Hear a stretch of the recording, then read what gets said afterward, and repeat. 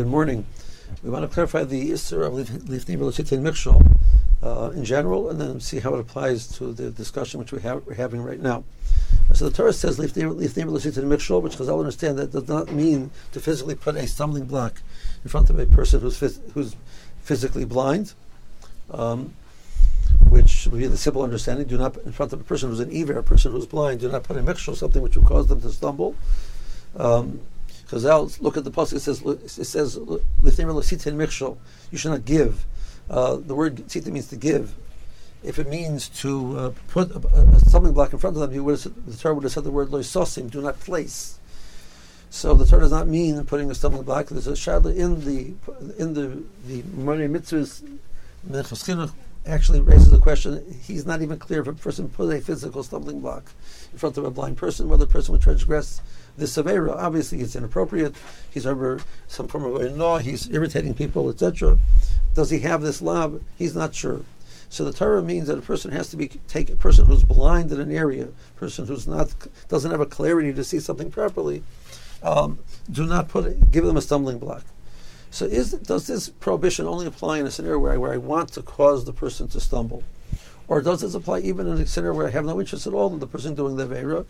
By the fact that I am providing the opportunity, I'm over Lifnei Velocitin Mikshol. So the Morei Kedushin says, if a father hits a child over a certain age, he's over Lifnei Velocitin Mikshol. Why is that? Because the child might hit him back.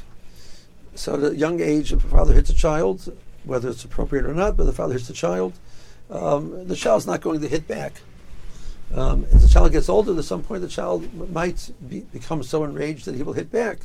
So the Morei says he's over Lifnei Velocitin Mikshol. So the Chofetz Chaim, in his Sefer Chofetz Chaim in the Lachos of Lashon Hara, when he discusses the different Isurim involved, he points out that clearly over here the father had no interest of the child hitting him back. He wasn't doing it in order that the child should hit him back. He wasn't trying to tempt the child to hit him back.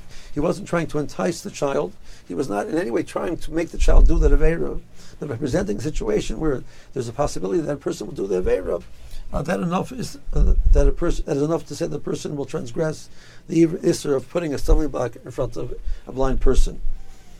The child, because he might get upset, will act in a certain sense of that situation, not thinking.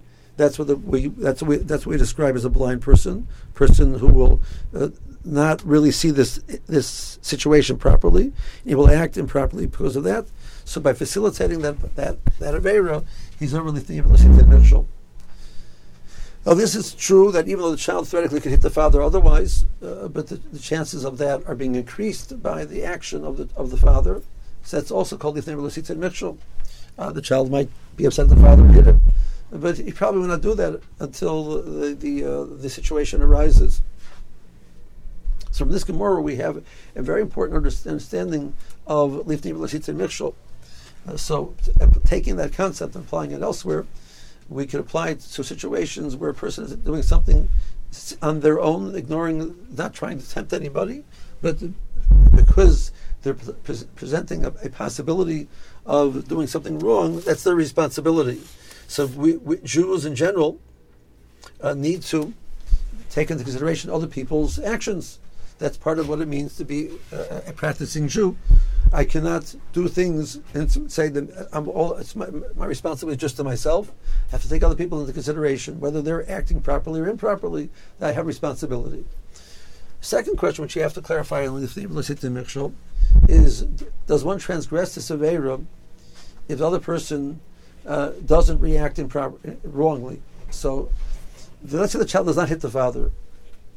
If the child hits the father, clearly the father has caused the child to stumble. By hitting the child, he's enraged the child hit him back. The child was over the Avera of hitting his father. So he's caused the child to stumble. So he's over Lifnei Velocitin Mikshol. What about if the child does not hit him back? Is he over Lifnei Velocitin Mikshol? So the Pasha's understanding of the Gemara, and this is how it's understood in Halacha, even if the individual does not actually transgress and stumble, you've put the stumbling block in front of him. So you've put a stumbling block in front of him. You've done your Avera. So whether he responds in kind is irrelevant. The last point I want to clarify is let's say the Rebbeinu Yonah brings this halacha down. He says there are two dinim which are based on Chazal. There's the one causing somebody to stumble in to an avera, and the second issue is giving bad advice. Nothing to do with averas. If I suggest to somebody buy this certain type of car, and I know that it's a bad idea, but I know that maybe what motivation I have to do it, but I know he's going to listen to me, so I'm causing him to stumble, do something which is not good for him. So this issue is not limited only to averas. So what about if I cause a person to do an Issa D'Rabbanan? So the Steichemet brings multiple poskim who say that if I am machshel somebody in an Issa D'Rabbanan, I am over an Issa D'Oraisa, because it's bad advice. It's good advice to listen to the Chachamim. That the Torah wants you to listen to the Chachamim. So if I'm causing a person to not listen to the Chachamim, at least I'm giving him bad advice, and possibly I'm also causing him to be nichshel in an Avera, the Avera of not listening to the Chachamim. So he would be over an Issa D'Rabbanan, and I, by doing so, would be over an Issa D'Oraisa. Excuse me.